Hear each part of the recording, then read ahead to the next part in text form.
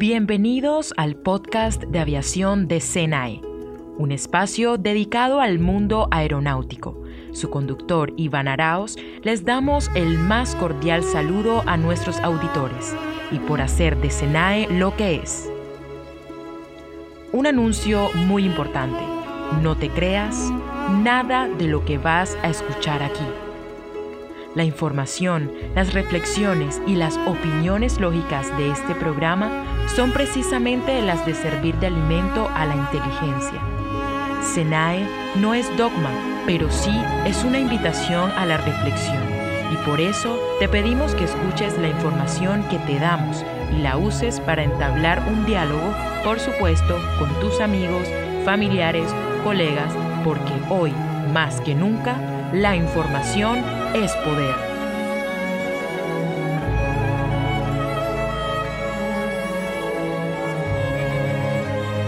Del grave accidente de avión de Spanair que se ha estrellado minutos antes de las 3 de esta tarde en una pista de la Terminal 4 del aeropuerto de Madrid-Barajas. Hay al menos 7 muertos, decenas de heridos, según las primeras informaciones, aunque hay fuentes que elevan esa cifra de víctimas. En el avión viajaban 175 personas, eran 166 pasajeros, 9 tripulantes. Era un vuelo de Spanair que se dirigía a Las Palmas de Gran Canaria. Según los primeros datos, el accidente se ha producido en plena carrera de despegue, cuando el aparato ha llegado a lo que se llama el punto de rotación. Es el punto en el que debe elevarse. Por causas que aún no se conocen, el avión no se ha elevado y ha sido en ese momento cuando se ha salido de la pista y se ha incendiado. Es por eso que se vio desde varios puntos de Madrid una columna de humo. En un comunicado, la aerolínea Spanair ya ha lamentado este accidente y ha dicho que está prestando todo su apoyo a las autoridades en estos momentos difíciles. Se han confirmado, como les decimos, hasta el momento 7 personas muertas y 20 heridas, aunque podría aumentar esta cifra. Se han desplazado hasta el momento un camión de catástrofes del SUMA, 2 helicópteros sanitarios, 11 UVIs móviles, 5 vehículos de intervención rápida y 35 ambulancias. Era el vuelo número 5022 de Spanair. Sean ustedes muy bienvenidos a este espacio de podcast de CENAE, en la cual hoy día les traigo una nota que es muy interesante relacionada a la seguridad aérea y que sirve de información y sirve de material para los cursos de factores humanos. En esta oportunidad les traigo un audio que en realidad es un video que se llama Una cadena de errores. Esto está producido por la Federación de Víctimas de Accidentes de Aviación. Nuestra querida amiga Pilar Vera, que es la presidenta de la federación, que es su única federación reconocida por la OASI y en la cual tienen el honor de poder participar en sus reuniones anuales, porque se han ganado ese espacio con mucho trabajo, y la idea es que ellos nos ayuden a entender y a poder explicarnos por qué suceden los accidentes de aviación.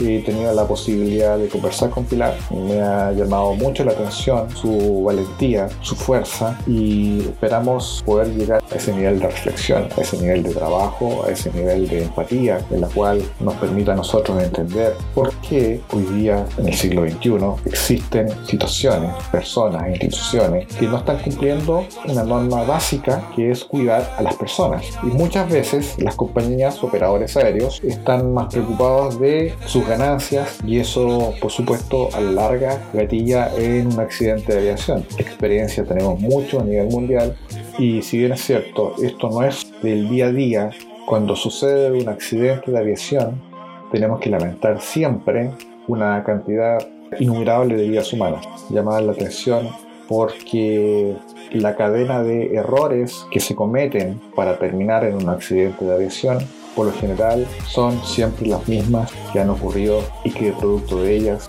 no hemos aprendido. Entonces, vámonos a esta nota en la cual les pido que escuchen y saquen sus propias conclusiones.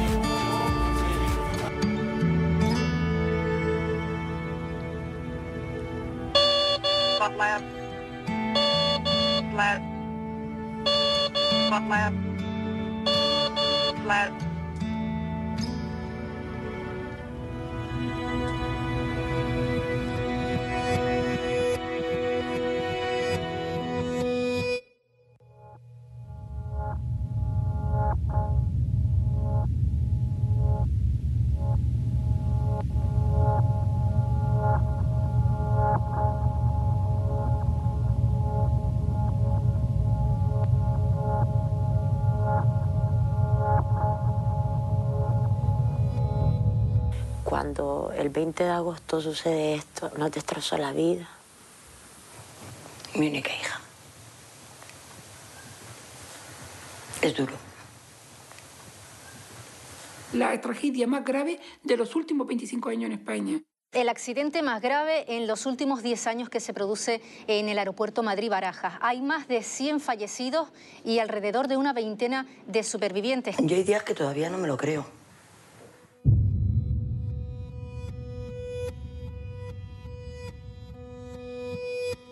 Perdí a mi hermana, a mi cuñado y a mis 2 sobrinos, sus 2 hijos. Una familia completa. 154 muertos, que se dice pronto. Con el corazón en un puño es difícil encontrar palabras para describir lo que sienten en estos momentos centenares de familias. No sabes nada, no sabes la cifra de fallecidos, no sabes la cifra de heridos, de supervivientes, no sabes nada. Entonces, siempre tienes la esperanza.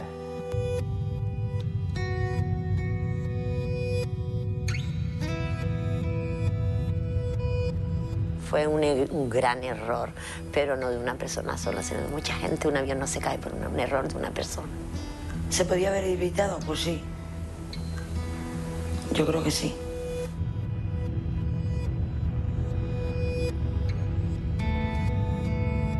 Por lo menos que esas muertes sirvan para que no haya más muertes en el futuro.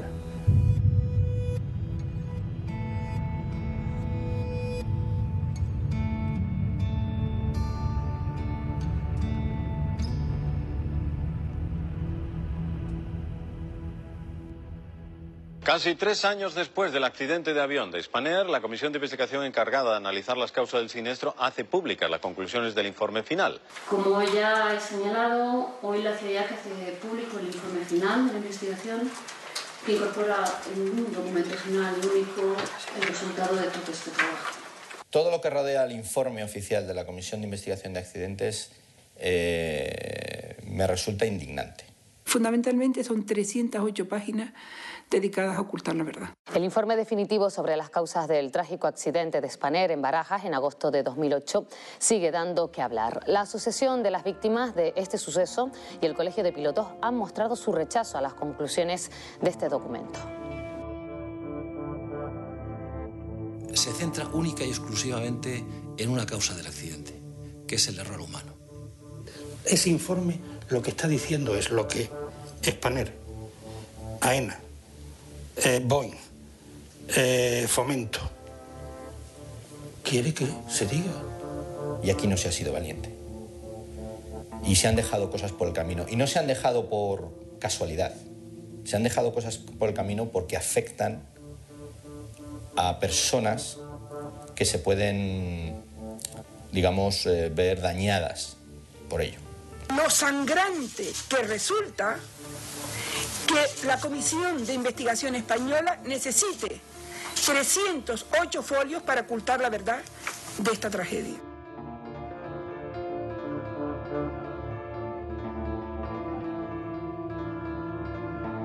Nosotros esperábamos todo menos ese informe. Desde luego la asociación rápidamente lo que hizo fue 2 cosas, que era lo que podía hacer. Una, hacer una nota pública donde decíamos que era un rotundo fracaso institucional porque no se había aprovechado esta tragedia para extraer los conocimientos y evitar que volviera a producirse, que es el objetivo de ese informe.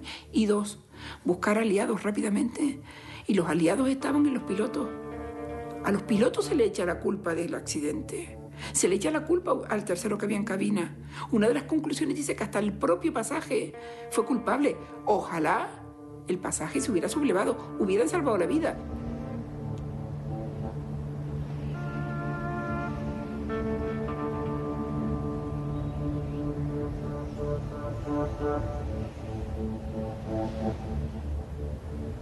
Como ya he señalado, hoy la CIA que hace público el informe final de la investigación y voy a resumirles a continuación las principales recomendaciones y conclusiones que están incluidas en el informe. La investigación realizada ha determinado que el accidente se produjo porque la tripulación perdió el control del avión como consecuencia de la entrada en pérdida después del despegue, por no haber configurado el avión correctamente. ¿Cómo intenta explicar unas hipótesis de por qué el avión no se levanta? Está marcando un camino ahí, que es el que defiende el informe, que es echarle la culpa al muerto. Cuando tú tienes un accidente hay dos actitudes posibles. Una, la de decir, ¿qué podría yo haber hecho para que este accidente no se hubiera producido? Y segundo, ¿qué puedo hacer yo para que este accidente no vuelva a producirse en el futuro? Todas las partes están de acuerdo que si hubiese sonado la alarma de mala configuración en despegue, los pilotos hubiesen tenido tiempo suficiente como para abortar el despegue. ¿Quién está equivocado, ellos o nosotros? Somos muchos más los que estamos de acuerdo con el informe que ha hecho el colegio, con las investigaciones que ha hecho la asociación. Somos muchos más los que estamos diciendo que esto nos sirve para evitar nuevas tragedias que esto. Pero es un chiste dentro de una tragedia, que me parece mucho más grave todavía. O sea, que es una burla, ¿sabes?, hacia unas víctimas. Y vamos a ver, ¿esta pieza cuánto vale? ¿Esto cuánto puede costar esta pieza? 50 euros, no sé, por decir, O sea, por y por decir esto, algo. Dentro claro, de y la por del esto, mundo de la electrónica, y una por pieza de esto, tema real. 54 personas.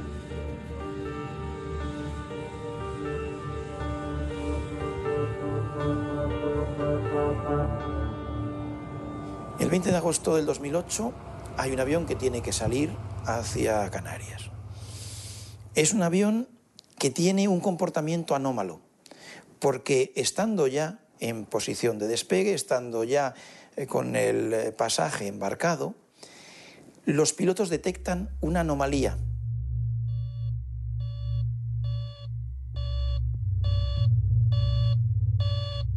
Que una sonda, un determinado marcador de calefacción está funcionando en tierra y dice 99 grados. La preocupación tiene que ser muy gorda, porque los pilotos, con esa observación, que es la que figura en el Technical Logbook, llaman al MCC, que ya te he dicho que es una conducta muy extraña, y vuelven para que se revise, porque no salen, no toman la decisión, no están seguros de tomar la decisión correcta si despegan. Como no son capaces de solucionarlo vía telefónica, cuelga su teléfono y pide seguir rodando hacia el aparcamiento para hacer acciones de mantenimiento. Los técnicos encargados de identificar cuál era la pieza rota no la identificaron. Sencillamente aislaron el síntoma. No se buscó el origen del problema y se reparó, simplemente se dejó inoperativo el sistema que estaba dando fallo. El accidente se produce porque los pilotos efectivamente tienen una indebida configuración del sistema de despegue. No se han puesto en posición unas pequeñas piezas auxiliares de las alas, denominadas flaps y slats, que sirven para tomar impulso cuando el avión sube. La fuerza motriz del avión es potenciada por esas pequeñas piezas situadas en la parte dorsal del ala, que provocan la subida, el ascenso del avión, y sin las cuales el avión, por mucha potencia que tenga, sigue recto, pero no se eleva. La avería realmente que condicionó que ocurriese el accidente es que el sistema de alerta de la configuración inadecuada de despegue no funcionó.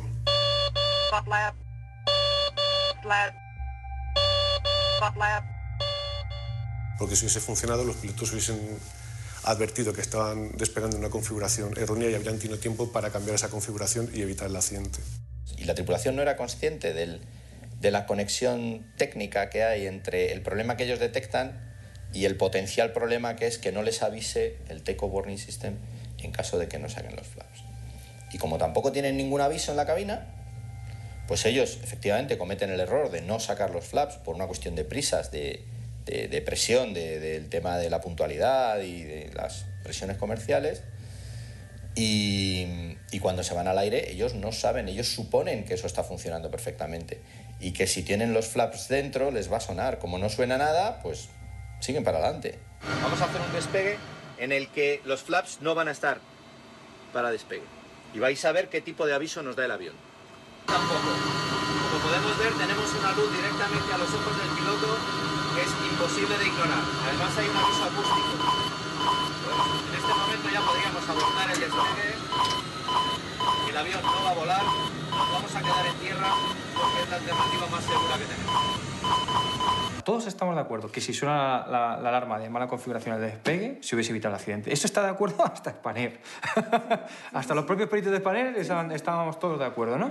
Vale, la conclusión, ¿no? Entonces, lo más importante es averiguar por qué no ha sonado la alarma de mala configuración al despegue. Es lo más importante en la investigación. ¿Cuál es la conclusión de este informe? ¿Cuál es la conclusión respecto a eso? No sé por qué no ha sonado la alarma de mala configuración al despegue. Y peor todavía, no es que no sepa por qué no ha funcionado, sé que no ha funcionado y estoy seguro que no tiene nada que ver con el relé 2.5.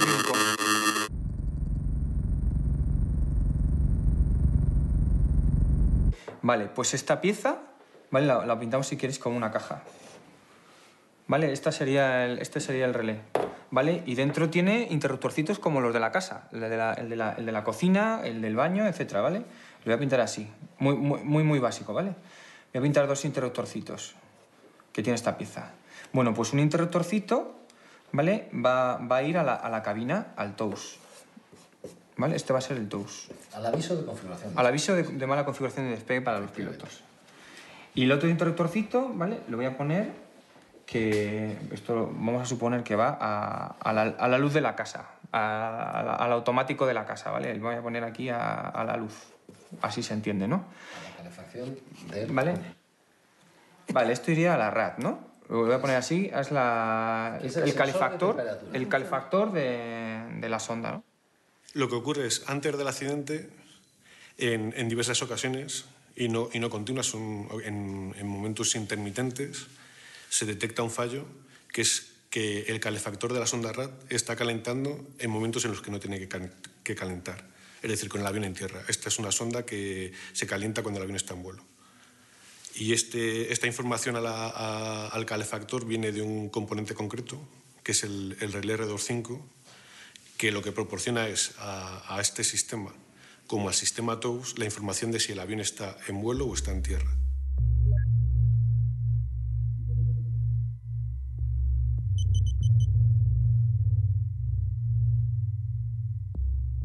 El problema es que la operación que hizo el técnico de mantenimiento es cortar la alimentación al calefactor. No se identificó la pieza lesionada. Sencillamente aislaron el síntoma. Habría que haber ido llevando el origen de esa pieza que calefactaba hacia el motor donde surgiera la energización, el relé R25, que es la pieza que estimamos desde la asociación que está funcionando mal.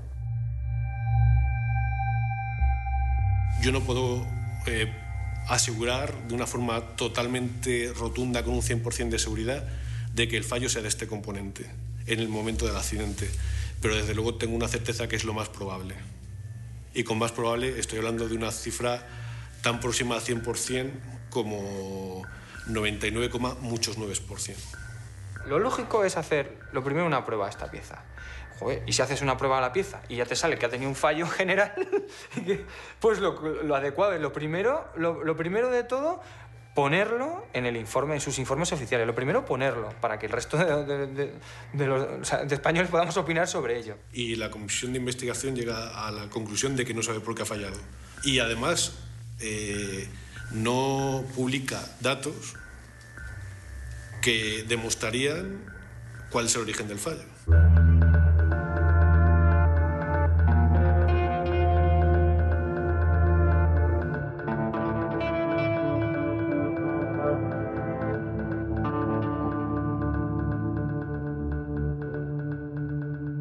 Este accidente es un antecedente claro de lo que luego pasó en el aeropuerto de Madrid en el 2008. Jacques Uspet es el jefe de operaciones de la compañía y este hombre se queda tan impactado con lo que ocurre que viene e investiga en España, investiga por su cuenta y entonces él llega a una serie de conclusiones y se presenta a ver a la CIA y le dice lo que hay. And I sent a letter on September the 8th to the NTSB stating what I had found in my investigation with our Lanzarote incident on what the problems that occurred with the pulling of the left ground control relay circuit breaker and all the things that it affected on the airplane. and the most important one was the takeoff warning system. The investigation commission could have immediately put out something and said, hey, check this. ¿Sabes que la misma persona que entrevista a James Haspeth es la misma persona que es la investigadora jefe de la Comisión de Investigación en el accidente de Spanair? Es la misma persona. Este hombre se ve impotente de lo que investiga, venir a que los funcionarios de la CIA recojan de la casi tragedia de Lanzarote algo que evite nuevos accidentes y además detecta dónde está el problema. I went to Madrid for 2 days and I went to their offices and had an interview with some of the same people that I had seen down in Lanzarote for the initial investigation. Este titular de este periódico, de que avisé a España que podían pasarlo del MD y no hicieron nada, esto va a pedirle explicaciones a alguien. Yo no sé de qué te sorprendes lo que han hecho con este hombre, si con nosotros han hecho exactamente lo mismo. Hemos ido ahí repetidas veces a decirle los problemas que había y enseñarle esta hoja suya. Y han pasado olímpicamente. Luego, en la ciencia de la seguridad aérea, también se conocía que ese relé estaba vinculado a otros accidentes de aviones que habían tenido unos defectuosos procesos de configuración. Luego, llegar a la conclusión de que cambiando el relé podrían haberse evitado estas disfunciones no era ni algo oculto, ni algo secreto, ni algo difícil de concebir. Something should have been said about that circuit breaker in the investigation. If they left out this information, then I think it's an omission that they need to go back and investigate. ¿Qué pasa? Si entramos a fondo en esa cuestión, lo que queda en evidencia es la Comisión de Investigación de Accidentes. Estamos hablando de Lanzarote, pero es que en 1987 está Detroit. Un caso exactamente calcado a este nuestro. There's been a major commercial airline crash tonight near Detroit's Metropolitan Airport. Northwest Airlines flight number 255 had just taken off when it experienced trouble and crashed in flames. What happened was very similar to the Detroit accident. The pilots failed to put the flaps and slats down.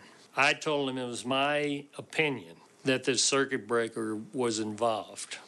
Un accidente que es calcado de un accidente que ocurrió en el año 87 no puede cerrarse diciendo que la causa del fallo del takeoff warning system no se conoce. Ya entonces, desde 1987, el fabricante del avión esto lo tenía que haber corregido. Con lo cual la conclusión es que la CIA sabía perfectamente que había problemas en el diseño del takeoff warning system del MD y no emitió ningún tipo de alerta de seguridad.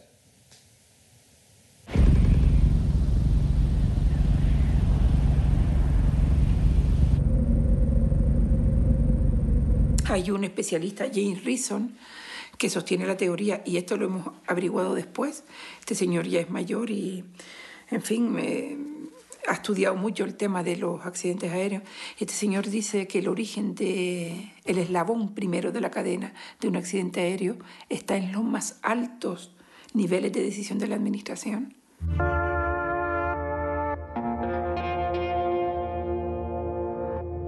Un accidente de aviación no se produce por una única causa. Habrás visto que se da la tesis que denominan del queso Gruyère, tiene que haber una alineación de agujeros. Las fallas tienen que estar en hilera. Solo cuando se produce un grupo de actuaciones incorrectas y además concurrentes todas en la misma dirección es cuando se produce el fallo. Entonces aquí estarían los pilotos, aquí estarían los técnicos de mantenimiento, el servicio de mantenimiento de Spanair, aquí estaría el fabricante, en este caso era un MD, actualmente Boeing, y aquí estaría la administración. La administración aquí, aquí y aquí. Entonces, lo que dice este informe de CIA que es que el accidente se produce solo por estas dos partes.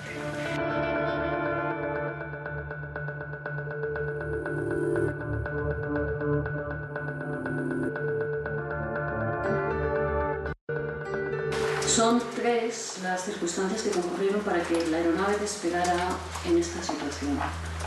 La tripulación no seleccionó los flaps y los slats para el despegue. La tripulación no detectó el error en la configuración al no utilizar adecuadamente las listas de chequeo, y el sistema de aviso de configuración de despegue TOWS no ha emitido ningún aviso durante la carrera de despegue sobre esta configuración incorrecta del avión. Cuando uno recompone todo este puzzle y ve que la comisión de investigación solo apunta a la tripulación como causante del accidente y de alguna manera señala a los técnicos de mantenimiento y se para ahí, es porque ha habido algo que les ha hecho pararse ahí. Buenas tardes, señores pasajeros, bienvenidos a bordo de este vuelo Spanair 5065, destino Madrid, les habla el comandante. En unos minutos iniciaremos el descenso al aeropuerto de Madrid, donde estimamos aterrizar aproximadamente a las 15:25 hora local, si el tráfico lo permite, si no será aproximadamente a las 15:30. El tiempo es muy bueno allí, está completamente despejado. La temperatura en estos momentos es de 23 grados, tenemos vientos suaves del oeste. Gracias por su atención, por habernos elegido y espero que hayan disfrutado y estén disfrutando del vuelo. Gracias.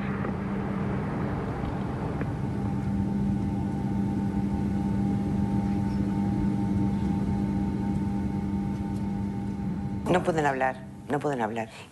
Yo imagino que habría movida, pero claro, él nunca nos reflejó la movida.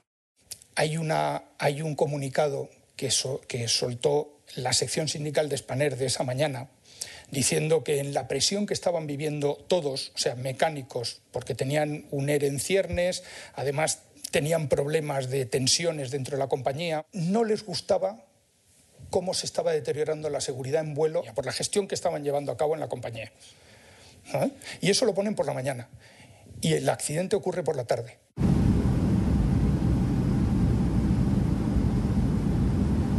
El 5 de enero de 2006 tenía asignado un avión en Jerez de la Frontera para hacer Jerez-Madrid. Ese avión presentaba una avería que había caducado y que, según los procedimientos establecidos a nivel europeo y por la propia compañía, no podía volar, salvo que la avería fuese diferente. Pedí al mantenimiento que arreglasen esa avería porque forma parte del criterio facultativo del comandante exigir que una avería se arregle antes del vuelo por seguridad del pasaje. O bien que me confirmen que la avería tiene un origen diferente. Entonces sí estaría dentro de plazos. La respuesta de la compañía fue negar la contestación a ese parte de vuelo y obligarme a volar el avión en esas condiciones.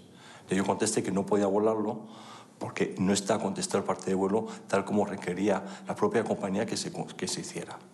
Entonces la respuesta fue: usted es cesado de comandante. Que no tenga que elegir entre la vida y la muerte, porque elegir la muerte es volar el avión, elegir la vida es ir al paro. Han sido víctimas de la situación en la que le hemos puesto como sociedad. Y me pongo en la situación de cómo quedaría mi familia en el caso de que yo tuviera un accidente y que luego tuvieran que pasar por el calvario que pasan las familias por las que han pasado las familias de mis compañeros. En parte, sin darnos cuenta, nos sentíamos culpables. Su hijo no es culpable, que es una víctima. Claro, es que es una víctima más. Igual que mi hermano, el que también está culpabilizado. Si yo sé que mi hijo pues si usted está convencido, no vuela. Claro, pues si usted está convencido de eso, tiene que decirlo. Pero a mí el resquemor que me queda, que para que hubiese sido perfecta la actuación, es que si sabía, como le dijeron, que allí estaba el avión y que estaban allí para cambiar a la gente... Que no estaba el avión. Que había un avión, sí, de reserva preparado. Eso lo dijo la ministra, pero eso no está comprobado. Que no. Si llega a estar el avión, su hijo cambia de avión. A su hijo le estaban presionando para que volase cuanto antes, rápido y mejor. Como sea. Usted tiene que perdonarle. Su hijo hizo lo que debía. Y ya está. Y se lo estoy diciendo yo, que llevo 4 años investigando esto. Mi hermano sabía que avería había y él confiaba en que ese avión podía volar porque un mecánico dijo que podía volar. Exacto. Y mi hermano sabía que tenía una avería y voló. Eligió entre la vida y la muerte. La vida era dejar el avión en tierra e irse al paro porque los echaban. La muerte era intentar volar el avión. Haberse negado y haber dicho, yo con este avión no vuelo. No, porque a él le dijeron que el avión ese estaba bien. Y que lo que tenía, le quitaron el difusor Z29 y los técnicos despacharon el avión sin saber lo que tenía. Es usted que yo, la gran pena que tengo... Bueno, no se preocupe. No se preocupe. Si es que mire, todas las madres...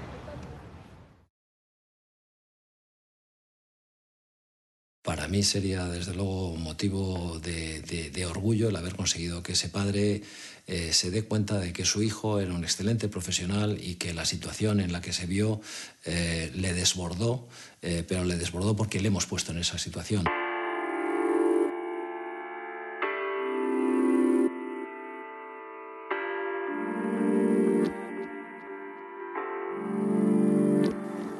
conclusiones del informe, al final te están diciendo que la tercera persona distrajo, y lo ponen como causa del accidente, a los pilotos. Eso es una tontería pero vamos, como un piano de grande.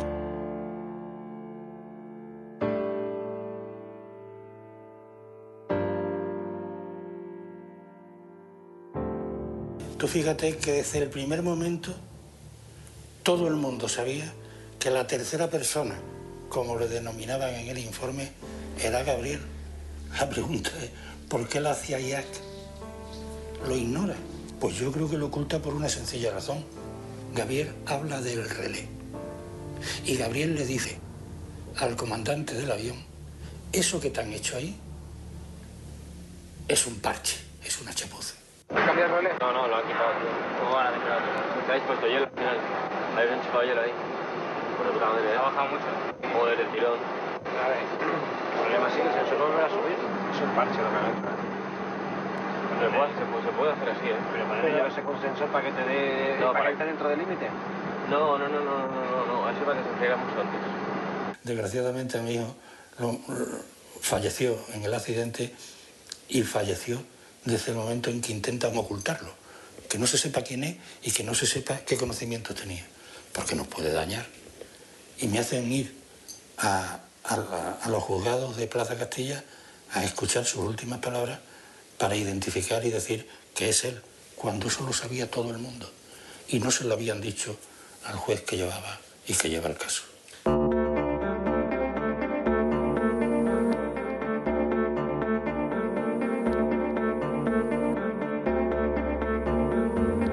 Las acciones llevadas a cabo por el personal de mantenimiento de Spanair en Barajas para detectar el origen de la avería y para solucionar el calentamiento de esta sonda RAT que se había detectado fueron limitadas. El personal de mantenimiento no realizó un análisis incompleto de la avería, no se consultó el manual de mantenimiento ni se usó la información del sistema de averías de Spanair. Oiga, ¿qué hace? No hemos hecho otra cosa nada más que cumplir con nuestra obligación. Nosotros no somos responsables de que exista una MEL, que no somos responsables que nos obliguen a cumplirla, que no somos responsables porque no hemos participado en su elaboración de que sea tampoco restrictiva. No debería de permitir volar aviones con averías, pero sin embargo es así, y la ley lo permite, las normas lo permiten y la economía lo permite.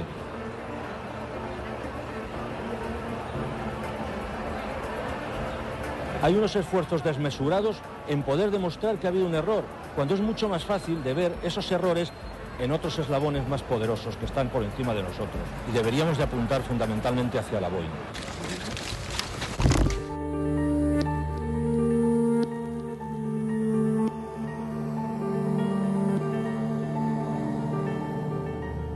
Entonces, el fabricante del avión, que con este accidente de 1987 y otros que ha tenido de la serie MD, pues lo mínimo que podía haber hubiera sido poner una alarma redundante. Que hay un informe pericial que dice que esto es un fallo de diseño flagrante.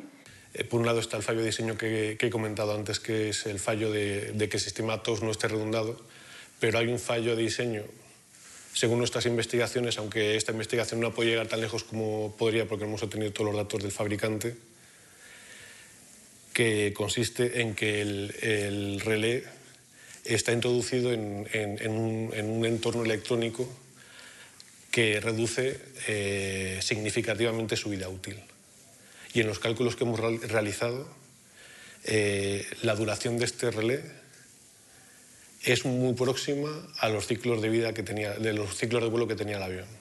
Los ingenieros de Boeing que hicieron ese diseño eléctrico o electrónico de ese modelo de aviones, pues habían calculado que esa pieza, ese relé, no se cambiaba nunca durante toda la vida del avión y había que cambiarla cada cierto número de vuelos.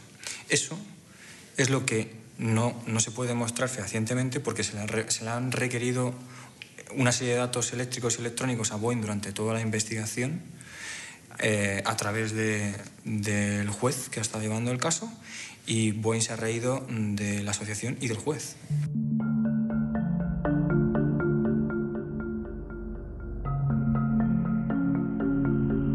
Boeing no colabora en la investigación técnica del accidente porque no hay unos límites definidos. Es decir, Boeing sabe que la investigación técnica está bajo el paraguas de la investigación judicial y que todo lo que salga de la investigación técnica se va a poder utilizar en la investigación judicial. ¿Y a quién le interesa que no salgan esos datos, esos fallos, como el de duplicidad, redundancia o ese fallo de esas pruebas en esa pieza? Joder, si yo fuera Boeing, desde luego no me gustaría que se publicase que tengo un fallo de diseño en aviones que todavía están volando.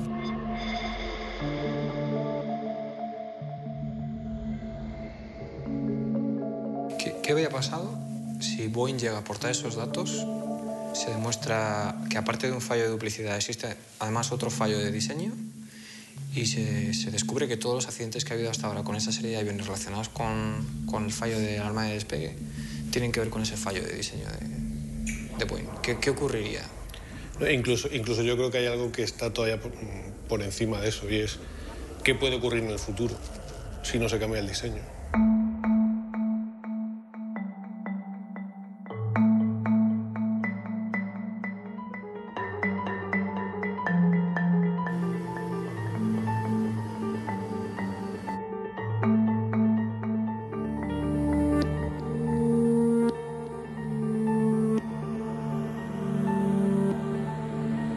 Pero es que luego está la administración. Entonces, claro, ya salimos de aquí y decimos que la administración, la licencia que tenía el avión para volar, estaba prorrogada y estaba prorrogada sin inspeccionar el avión.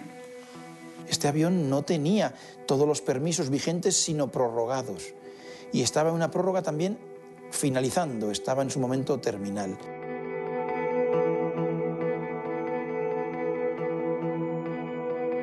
Hay una petición por parte de la compañía Aviación Civil de prorrogar un mes más el permiso certificado del avión. Y Aviación Civil se lo da y no inspecciona el avión.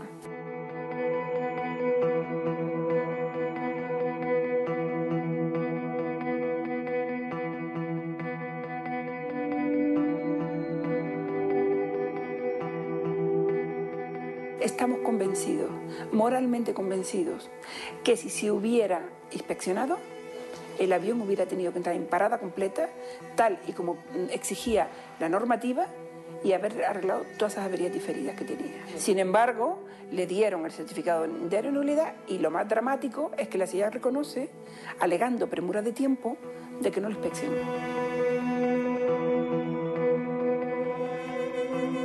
No fue posible llevar a cabo la inspección antes de que finalizara la validez del certificado, estando prevista su realización para el 22 de agosto de 2008. ¿Cómo no se les cae la cara de vergüenza con esto? Por favor, que ya estamos en el antes del accidente. Y yo voy a estas declaraciones del director general de Aviación Civil y está explicando, está reconociendo implícitamente que no hay inspectores porque la administración no puede pagarlo.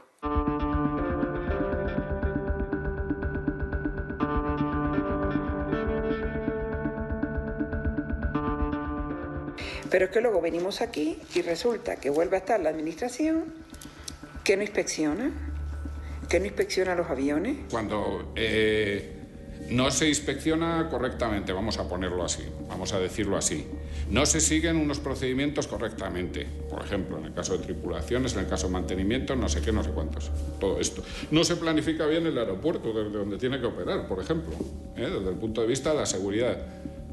Cuando todo esto se produce el caos. Entonces tenemos otro elemento, tenemos otra amenaza. Hay una falta de supervisión que lleva a la industria a prácticamente hacer lo que le conviene en cada momento, que hace muchos años no era tan problemático porque no había la competencia que hay ahora, era prácticamente monopolio y realmente las compañías se autorregulaban, ¿no? Pero en un ambiente competitivo como el que hay ahora, evidentemente las desviaciones o las posibles malas prácticas están presentes, y si no hay una autoridad potente que sea capaz de supervisarlas y de corregirlas, pues tenemos una situación que es de riesgo.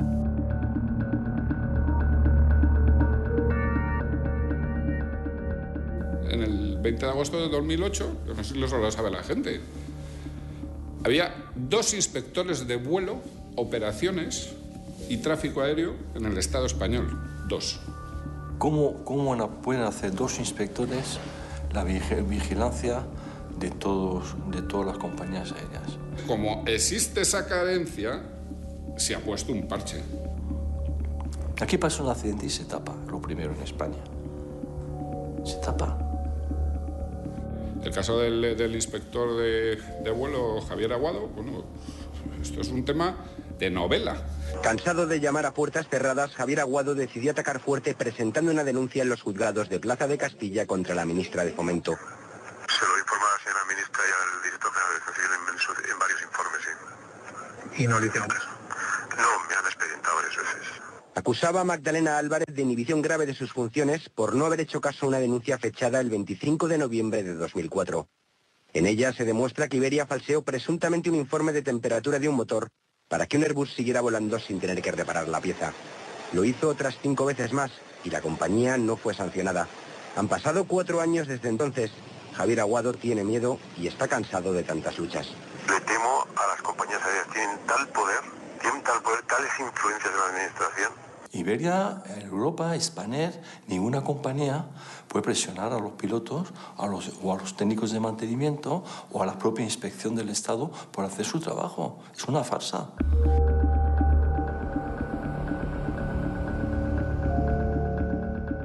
Yo creo que la inspección no está funcionando y que las compañías hacen, entre comillas, lo que quieren. Cuando descubro estos agujeros en el sistema, me preocupo. Me preocupo.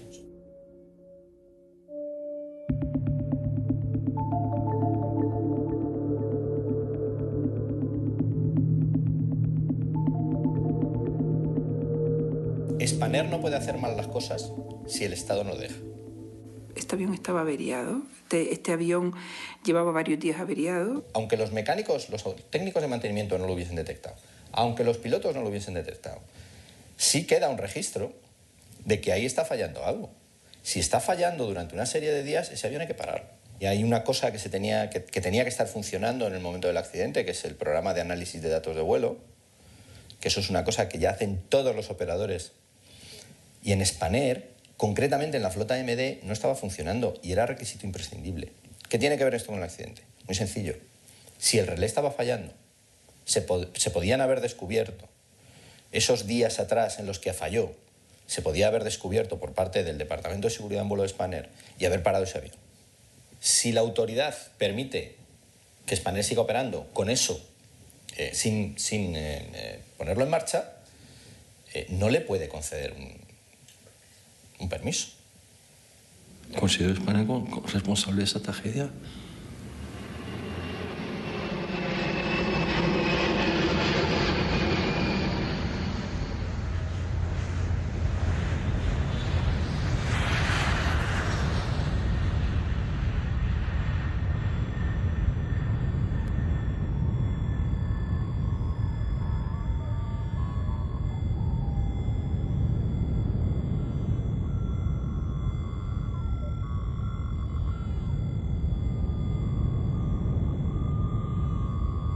Yo creo que la orografía del terreno intensificó y multiplicó por el infinito los destrozos que se pusieron en el avión.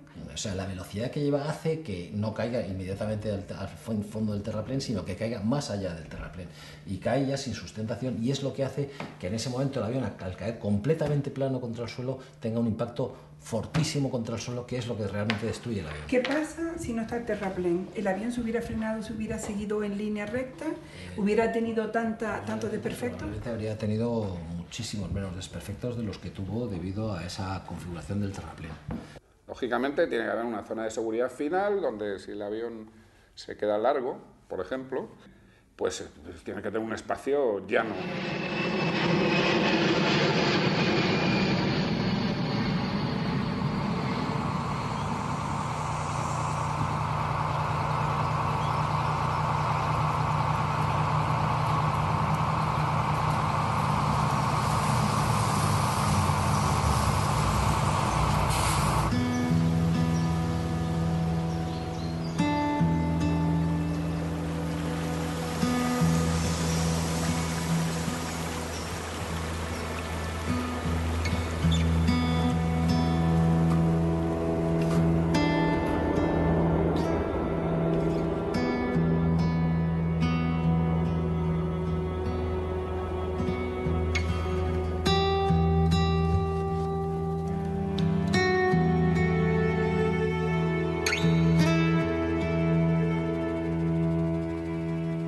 porque es muy difícil cambiar la mentalidad, por ejemplo, de las familias y de que piensen que los pilotos tenían la culpa, y cuando les explicas todo esto, pues ya van entrando en razones y van...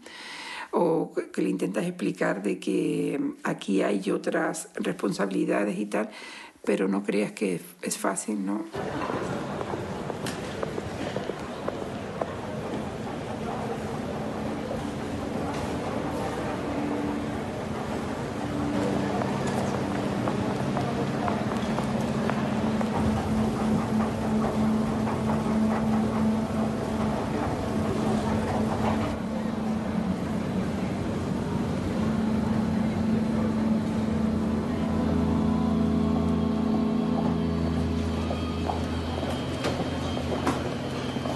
Hicimos el check-in normal y corriente. A las 12:15 me puso un mensaje que ya estaba en el avión, que parecía que no iba con retraso. Me manda un mensajito que me dice, mami, ya vamos para allá, besitos y tal. Yo no recuerdo ni ver al piloto tenso, ni a nadie tenso, ni pidiendo bajarse, como muchas veces se dijo. Y como a los 40 minutos, yo creo media hora, 40 minutos, el piloto nos informa que ya se ha solucionado la avería y que nos vamos.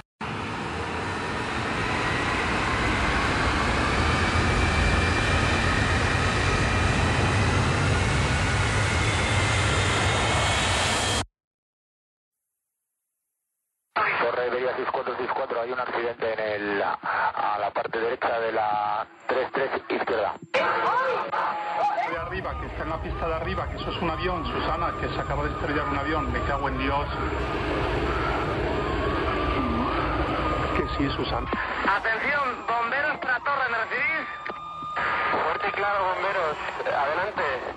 Vamos a ver, posible accidente aéreo. Y además al poco tiempo había una voz por la emisora que decía accidente. Sencillamente no comunicaba nada más que había habido un accidente. Accidente, no daba ni lugar, ni zona, ni de qué, si era de coche, de un autobús o accidente, porque ahí es un aeropuerto grande y puede haber accidentes que de hecho ocurren de todo tipo, de laborales o de lo que sea. Había muchas informaciones contradictorias, pero en cualquier caso había una columna de humo importante y había que ir. Que ha llegado la polvareda allí, Susana, que sí, que eso es un avión, que he visto la bola de fuego. Pues yo recuerdo oír un ruido. Sí, ¿me puede decir qué ha pasado? Desgraciadamente ha pasado, ha habido un accidente en la 36 izquierda. Entiendo que no saben todavía nada, ¿no? No, no le puedo decir nada. Por el humo sabíamos que era combustible, no sabíamos si era una avioneta o un avión de carga, no teníamos ni idea. Entonces, automáticamente, ya sin saber nada con Torre ni con nadie, nos dirigimos a ver lo que había pasado. Y ahí es un poco donde me empecé a dar cuenta de lo que había pasado, pero lo que yo veía era gente en el suelo y maletas. Yo no vi el avión, o sea, no vi los restos del avión ardiendo. Por lo que a mí me han dicho, ha sido el despegue un MD de Spanair. Ha despegado y después de despegar se ha caído. Son imágenes del siniestro grabadas por un videoaficionado minutos después del fatídico accidente.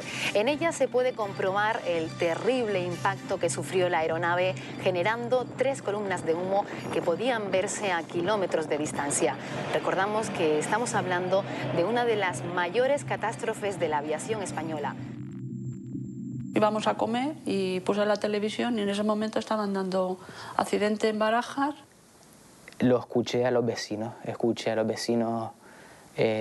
oír por medio de un patio interior que se había producido un accidente aéreo. Mis hijos viajaban a esa hora hacia Canarias. ¿Pero dónde están los bomberos? Mira los bomberos, donde van ya todos corriendo, mira.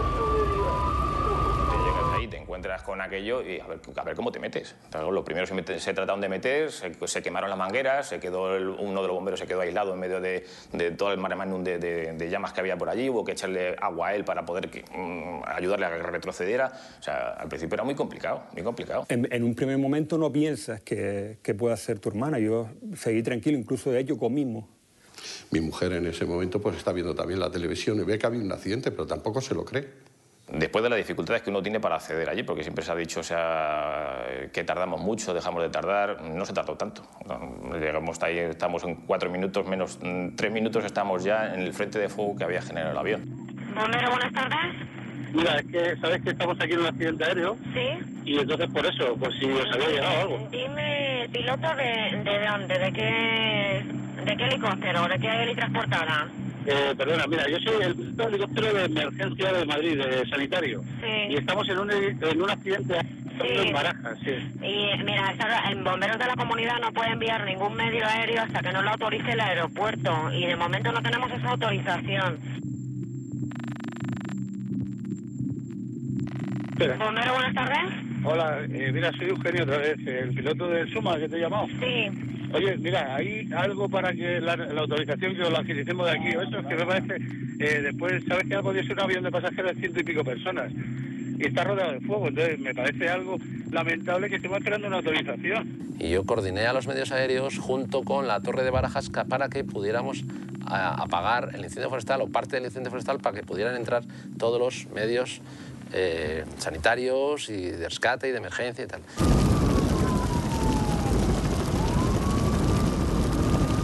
Y empecé a esperar a que vinieran a buscarnos. Empecé a mirar a ver si había gente que se moviera y no veía a nadie. Y empecé a notar que cada vez respiraba peor.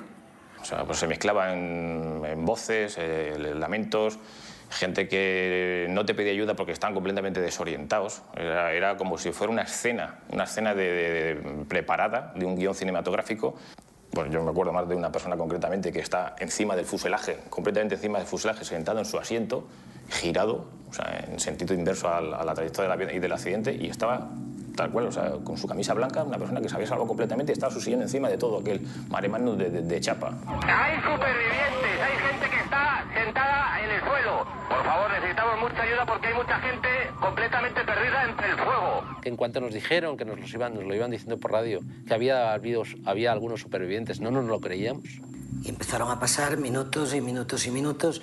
Yo empecé a respirar cada vez peor hasta que me di cuenta que tenía un neumotórax a tensión. Y eso mínimamente tarda entre 30 y 45 minutos en instaurarse. Cuando llegaron a los rescatadores había pasado ese tiempo y quizás algo más. Concretamente, estoy viendo como un nivel del río está subiendo y hay gente que se está ahogando y te están diciendo que se están ahogando. Tú ya tienes que estar pensando cómo puedes sacar a esa gente adelante. Cómo puedes conseguir que el nivel del río o no suba o conseguir que no se ahoguen.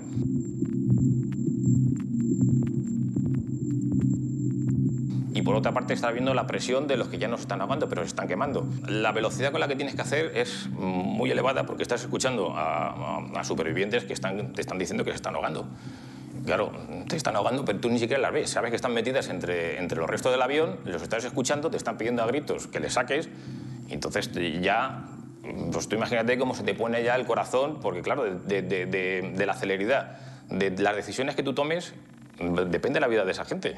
Y vimos como pues, un cadáver se tapaba con una manta en una zona apartada, y luego dos, y otro, y otro, y otro, y otro. Si nosotros hubiéramos llegado un poquito antes, quizás un poquito antes hubiéramos apagado el incendio forestal o parte del incendio forestal. Sigue, cuando hay una ambulancia, por favor, que venga mi camión que tengo un niño metido dentro. Por mucho que vayan por la pista, no van a llegar nunca a la acción, te van a dar la vuelta, van a perder tiempo. Yo creo que la actuación de los bomberos, y es una opinión personal, después de haber visto todo lo que he visto, creo que fue impecable. Claro, porque es que aquí hay que diferenciar. ¿Llegaron pronto los bomberos? Por supuesto. En segundos estaban los bomberos. ¿Apagaron el fuego para hacer la operativa? Por supuesto. Pero es que el aeropuerto es un recinto cerrado. Allí no entra cualquiera. Y recursos hay muchísimos en la entrada del aeropuerto. Pero alguien tiene que abrir la puerta. Alguien tiene que dirigirlo. El aeropuerto es muy grande. Donde cae el avión es un sitio que hay una columna de humo, pero que no lo identifican en una primera instancia. Entonces, todos sus recursos estuvieron mal gestionados. Y estuvo mal gestionado por la persona que era responsable de dirigir la orquesta para que los instrumentos funcionaran bien. ¿Por qué el controlador no ve cómo el avión se estrella dentro del recinto aeroportuario? Pues porque el avión ya está en el aire. El avión ha despegado y el avión ha levantado las ruedas de tierra, y lo que hay que hacer a partir de ese momento es mirar los aviones que vienen por detrás de él. Ese avión ya se considera en el aire. Con ese avión lo que hay que hacer es esperar un tiempo prudencial y 30 segundos después del accidente hubiera sido transferido a una frecuencia de radar. No hubiera estado más en el área de responsabilidad del controlador de torre.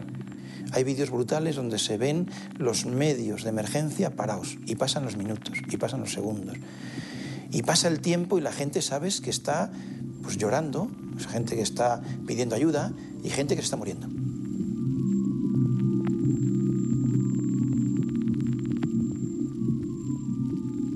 Lo que no se puede hacer es tardar 45 minutos en poner recursos sanitarios suficientes para atender un accidente con 172 potenciales víctimas que íbamos en aquel avión. Si hubieran llegado las emergencias en el tiempo razonable que era de esperar dentro del propio recinto aeroportuario, porque nosotros caímos dentro del aeropuerto de Barajas, no caímos en los Montes de Toledo.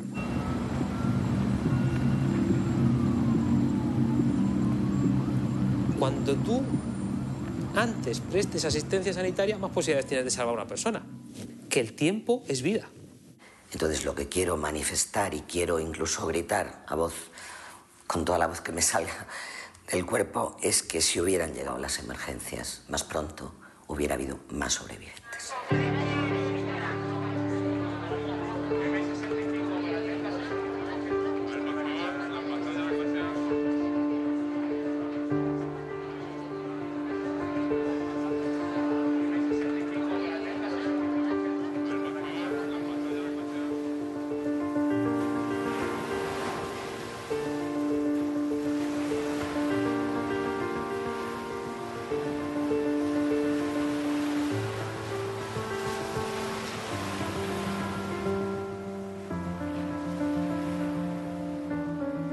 Fui al aeropuerto, me volví loca preguntando por todos lados.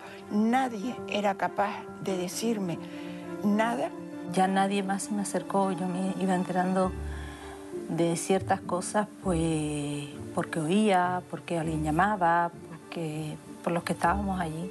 También lo que te hacía mosquear un poco era la cantidad de voluntarios de la Cruz Roja, de psicólogos que había.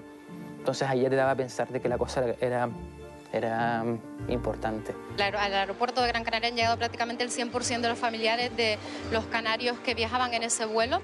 Se calcula que puede haber unas 250 personas y la prioridad para ellos es poder llegar a Barajas y tener así información de primera mano porque aquí no tienen ningún dato.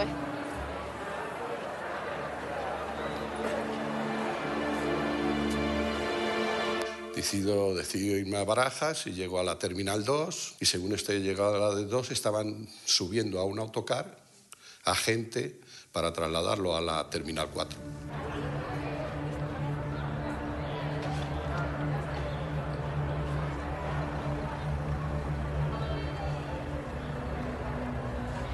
No había una lista, porque no había lista de pasajeros. Allí estábamos esperando, esperemos bastante rato. Esto ya serían las 6, 7, 8 de la tarde. No puedo concluir la hora porque es muy difícil, pero bastante rato y aparecieron 3 personas. Y aquellas personas dieron los nombres de los supervivientes, según ellos, y se le preguntó por varias personas. Y los demás han fallecido. Entonces,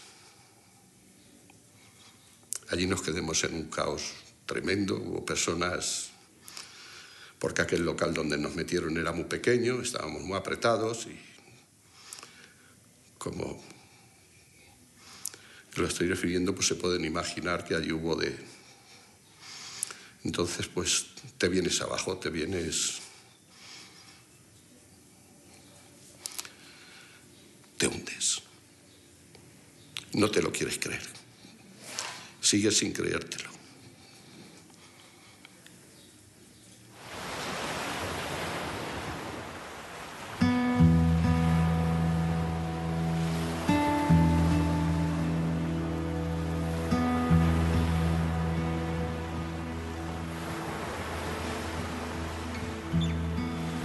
Nos dice que es el vuelo que él nunca hubiera querido hacer. Y recuerdo las palabras del piloto todos los que estamos aquí dentro hemos perdido a alguien.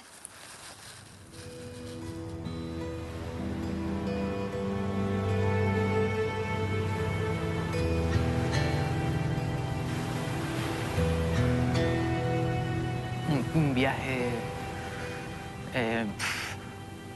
extraño, muy silencioso el avión, miradas perdidas, no sé. Pero cuando realmente la gente, digamos que ya se despierta de un dulce sueño en el que espera, dice, oye, estarán vivos nuestros familiares, es cuando nombran, cuando nos dicen, vamos a tomar tierra en el aeropuerto de Madrid-Barajas, no se me olvidarán las palabras, y allí les pondremos unos autobuses que los llevarán a IFEMA. Cuando nombra la palabra IFEMA, está ya todo el avión. Dice, no puede ser, claro, porque IFEMA estaba reciente, estaba muy reciente, el 11 de marzo. Recuerdo llegar a IFEMA, aún nadie nos había dicho nada, las únicas palabras fueron las del piloto, y bueno, comenzó a subir unas escaleras y en ese momento me enfrento cara a cara con el padre de los niños que con una mirada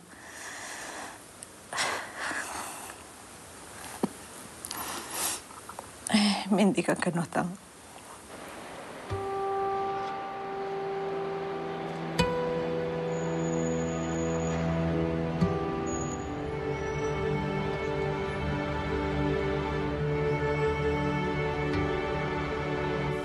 Yo me enteré pues quizás porque fueron a dar la información y lo confirmaron. Yo pregunté a uno de mis familiares y efectivamente me dijeron que mi madre era una de las fallecidas.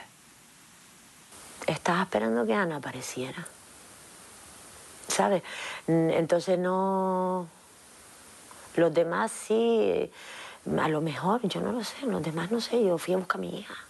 Mucho jaleo, mucha calor, mucha gente que va y viene, desconsuelo. Yo era un 20 de agosto y tenía frío. Estaba raspada con una manta. Es muy duro volver a aquel sitio, pero quisiera que, si está como estaba, las cámaras volvieran a aquel sitio y vieran en dónde nos entregaban, donde nos hacían ver a nuestros seres queridos. O sea, es tremendo.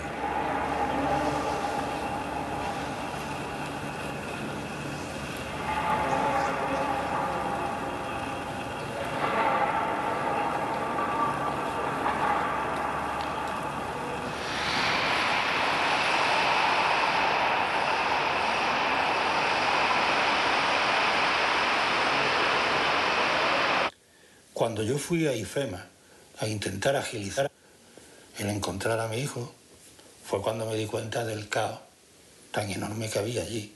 Llegó un momento en que tuve que decir, déjenme en paz.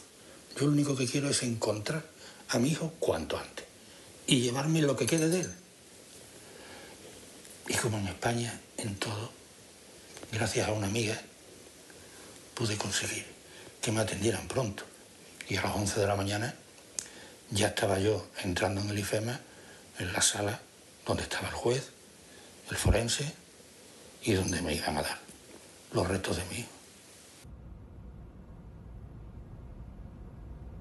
Yo pensaba ver a mi niño con sangre, hinchado, yo qué sé, de cualquier forma, pero a mí no se me pasaba por la cabeza que mi niño pudiese estar quemado.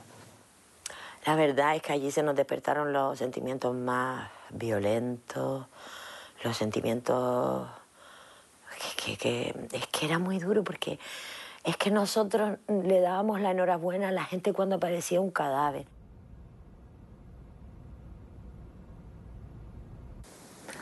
Me lo han quitado todo porque era todo para mí. Pero bueno, seguramente me servirá para ser más fuerte esta vivencia. Es que yo no sé vivir sin mi hijo, ya está. Y todo supuestamente por un relé, por una pieza que no vale una mierda.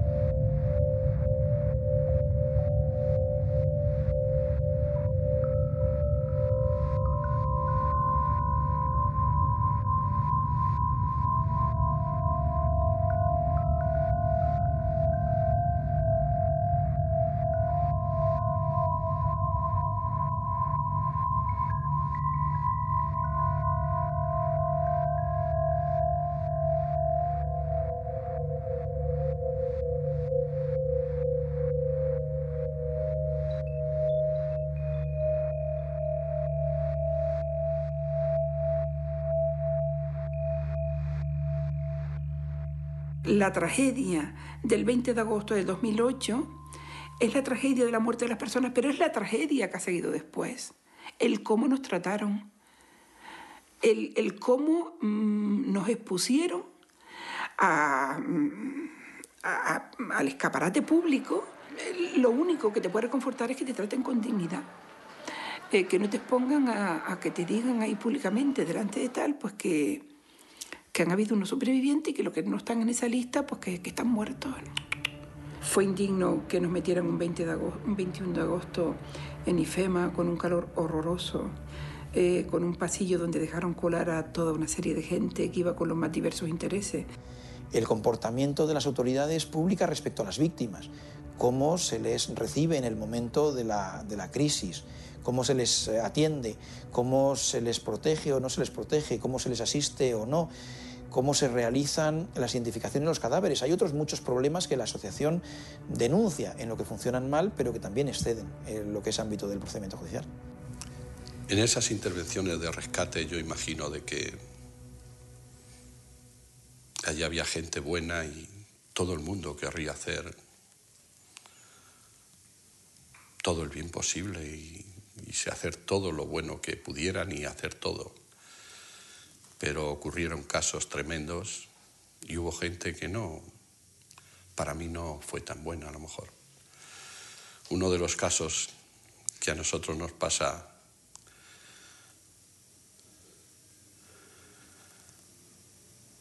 al año de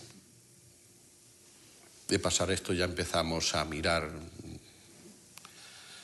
pasemos el primer año fatal, empezamos a mirar cosas, empezamos a mirar y en unos extractos de cuenta una cuenta de una empresa que tiene mi hija, pues nos damos cuenta de que nos hacen 2 transferencias, entre las 2 sumarán unos 5.900 euros, pues 2 meses después del accidente. Alguien ha debido de cogerles la cartera a mis hijos para hacer esas transferencias. He puesto una denuncia en donde dice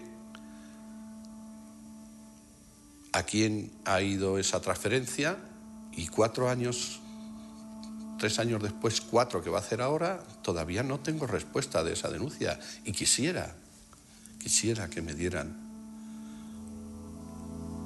Eso está en el juzgado número 11. Las alianzas tampoco han aparecido.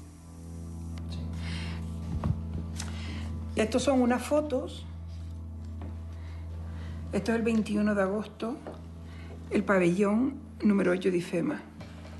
Aquí hay un ejército de personas, ninguna familia, esta información está contrastada.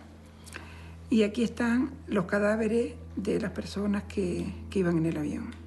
Y toda esta gente que no tenía nada que ver con esta, nosotros nos dejaron enterar. Y esta gente estaba aquí violentando la intimidad y la dignidad de todas estas personas. Yo desde luego denuncio que esto para las familias fue tremendo, porque en nombre de la libertad de prensa aquel día también se nos quitó la dignidad. ¿Te refieres a que se saquen ese tipo de fotos? Sí. Y este informe de la CIEJAC también tenía que haber evitado que esto se produjera.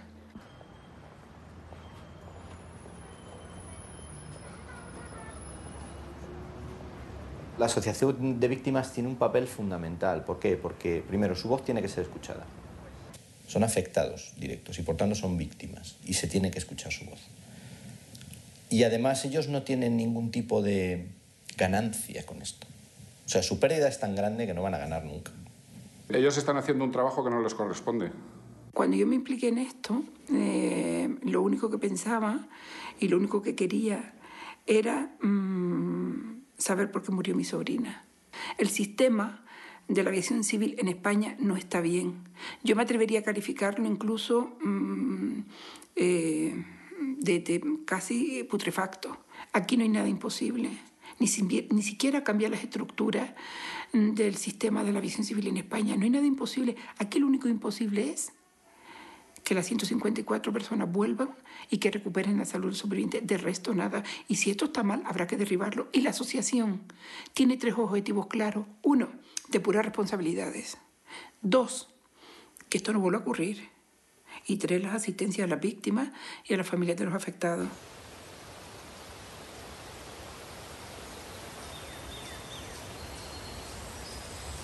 Aquí hay muchos padres y muchas madres que lo han perdido todo y esa gente se merece que le serenen el alma para que puedan seguir viviendo lo que les reste de vida.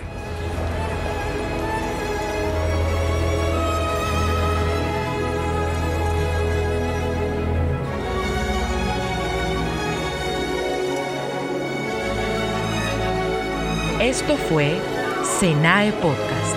Comparte con tus contactos y redes sociales e interactúa con nosotros. Te esperamos en una nueva emisión del Centro de Navegación Aérea SENAE Podcast.